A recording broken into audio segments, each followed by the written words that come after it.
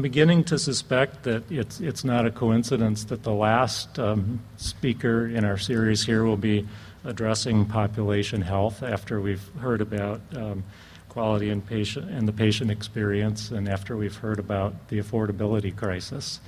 I think those three things represent something called the triple aim. So please welcome Steve Sale from HealthNet. All right. Good afternoon, and thanks for having me here today. I've enjoyed the conversation so far, and I know we're a little tight on time, so I thought I would try to start by answering the question, kind of giving you the punchline, and then we can give a few examples around that. But the question is, what are health plans looking for from providers as it relates to the triple aim around achieving affordability, quality of care, and positive or improvement in the patient experience? And I think there's really three things from our experience working with all of you and providers throughout the state and the West. The first is really kind of what Mark talked about this morning, Paul talked about it, which is a sense of urgency. I think we need to have a tremendous sense of urgency around the challenge that purchasers face. The people who actually write the checks are the purchasers.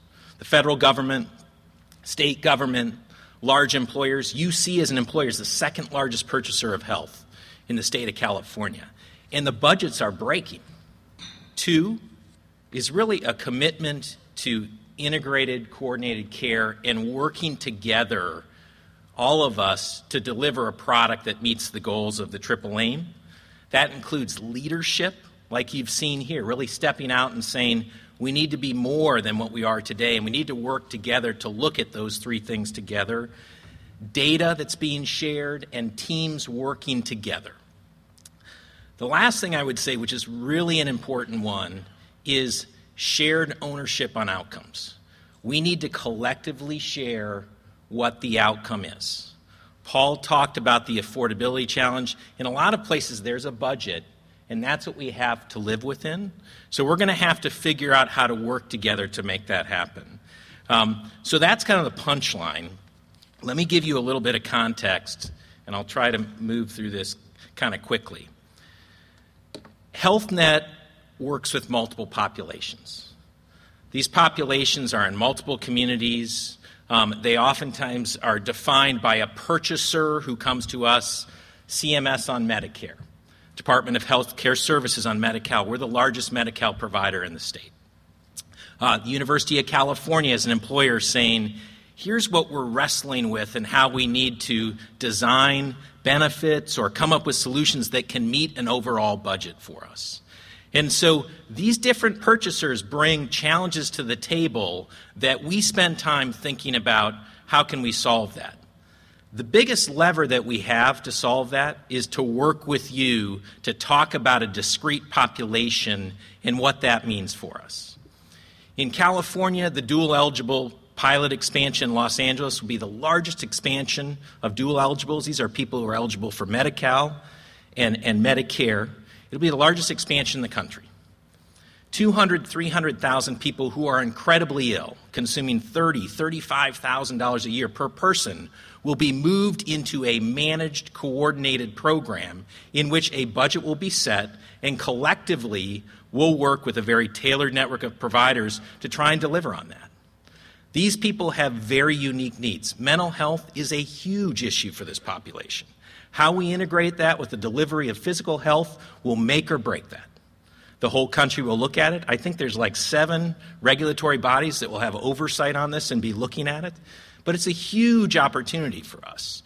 And so when we talk about the triple aim of populations, we need to define what those populations are and what their needs are. We can't treat all of them the same way. And oftentimes it's at a geographic level. And I'll give some examples around that. One tool that we've used that has been very effective is to channel volume, to take people and say, we're not going to work with all providers. We're going to work with a discrete group of providers. You saw data on cost and quality. In a geography, you can have massive variances on the cost of care that's delivered for the same person with the same condition, depending upon what system they're receiving that care through. And so what we've done is in all of our lines of business, but this shows you our commercial business, is really built tailored networks, and today it represents over a third of our membership. We expect in the next 2 years it'll go over 50% and maybe 60 to 70%. To bring it home for you, the University of California at the end of 2009 and 2010 said, we're dealing with furloughs, we're dealing with layoffs, we're dealing with a state budget cut. We need to come up with something different that can help us meet the needs of our population. And so we designed the Blue and Gold network that's reduced the full network by about a third, so it's roughly 2/3 the size of that full network, to deliver care. The first year was 2011, the second year was 2012. Together, UC and HealthNet have validated that we've saved about $72 million in those 2 years by delivering that through the Blue and Gold network. And now we're into the third year, and we're iterating and evolving that program. We built an ACO in San Francisco that I'll tell you about. We're looking at ACOs in other places. We've leveraged dual risk relationships with key providers to help make that happen. But many of the elements that we talk about, integrated and coordinated care, working off that fixed budget, a sense of urgency, are starting to come through for the University of California because of the issues that I talked about. Improving the health of the population, really the keys are shared goals. How can we work together in San Francisco, in San Diego, in Los Angeles to say, what are the issues that this population is facing? How do we set a budget? What does that mean for the emergency department? What does that mean for inpatient? How can we work on care transitions in a better place? What about alternative types of delivery? You had a rich panel on telemedicine, huge opportunity to meet the needs of people in an accessible way and do it at a more affordable price. Retail clinics, another place that's evolving over time. All of that are tools that are available to us to serve the needs of the population.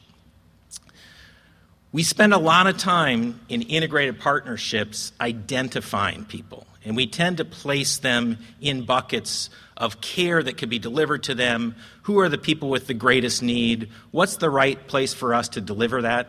In the old model, in which we're a check writer and you're the delivery arm, that's not very coordinated. The new model is really around, we don't care whether we do it or whether you do it. The most important thing is that that individual gets the right care at the right time. And in a state like California with various delivery models, that may be different in San Diego versus in Sacramento. And in San Diego, it may be different from two delivery systems because the tools that they've got are different. So we need to link together through provider portals, by getting that data together, by having regular governance reviews around a population to say, how are we doing and continuing to improve it? On reducing per capita costs of care, the simple point of this is there are a range of payment models that we've got. If you move from the left to the right, you find yourselves getting much more integrated, much more moving towards a budget-based approach, and you find yourself in a world in which things are much more coordinated, shared, there's greater transparency between us, and when we talk about that shared outcome, you have a regular idea around how you're doing around that. Different parts of the delivery system have different capabilities as it relates to this. And I think part of our challenge as health plans is to meet you where you're at, and you may be in one place in LA and another place in San Diego, to work with you on that evolution. But we want to move you along this model over time so collectively we can meet the needs that I talked about and the goals at the very beginning. A quick example is the difference between a shared risk model versus a dual or full risk model. The simple explanation around that is there's a budget for physician services and fee-for-service that's shared risk between us on the facility side. The other is there's a global risk that there's a budget that we all manage to. When you normalize this and you look at it in California, on average, when you do it on a budget-based approach, you run 22% less than you do on a shared risk model. There are many models that go beyond this. As you move from the bottom up to the top, you begin to get in an ACO budget, in which it's not just a global budget, but it's a global budget which is a three-way share. So in San Francisco, we set a target for 2013, which was a 0% trend. That was 10% less on a base of about $66 million. So the savings is roughly $6 million for the University of California. If we miss, HealthNet will write a check, UCSF will write a check, Hill will write a check, and Dignity will write a check. That is shared accountability. We are all in the check writing business is my message as we look at coordinating and doing this together. And so that creates really great incentives. Earlier this week, we had our governance meeting model. Reese Foley from UCSF was there, Daryl Cardoza from Hill. We were saying, how can we work this in a better way? Is the clinical team getting what they need at the ground to affect things? We approved a $200,000 budget for the clinical team to empower them on the ground to be making smarter decisions so they wouldn't get caught up in the bureaucracy of our organizations. We're bureaucratic, maybe you're not, but what we found was speed and the ability to give people an opportunity to deliver is really a very powerful mechanism. Quick point on the right, because I'm running out of time, is annual trend increases in healthcare that purchasers are looking for is less than the consumer price index. They're looking for 2s and 3s. We've been up in the 8, 9, 10, 11. That's Paul's point about it's not sustainable. But that's what's happening and is forcing us to work in a different way, which from my perspective is tremendously exciting and gives us great opportunity. The individual experience of the member, I would tell you that all of us up here in coordination with you are lagging Kaiser. The individual experience data that people are having in the Kaiser system relative to what they're having through us, no matter which plan you're talking about, there is a gap. The way we will close that is by coordinating and giving people what they need at the right time, regardless of who delivers that service. We will integrate data. We will link it into a portal that they're able to access. All of that will enable us to retain people who want to get their care through us and meet the savings goals that we've got. That individual experience is incredibly powerful, and we're moving to a world in which individuals are going to have more choices about where they want to go. So to be successful, we're going to need to work together to do that.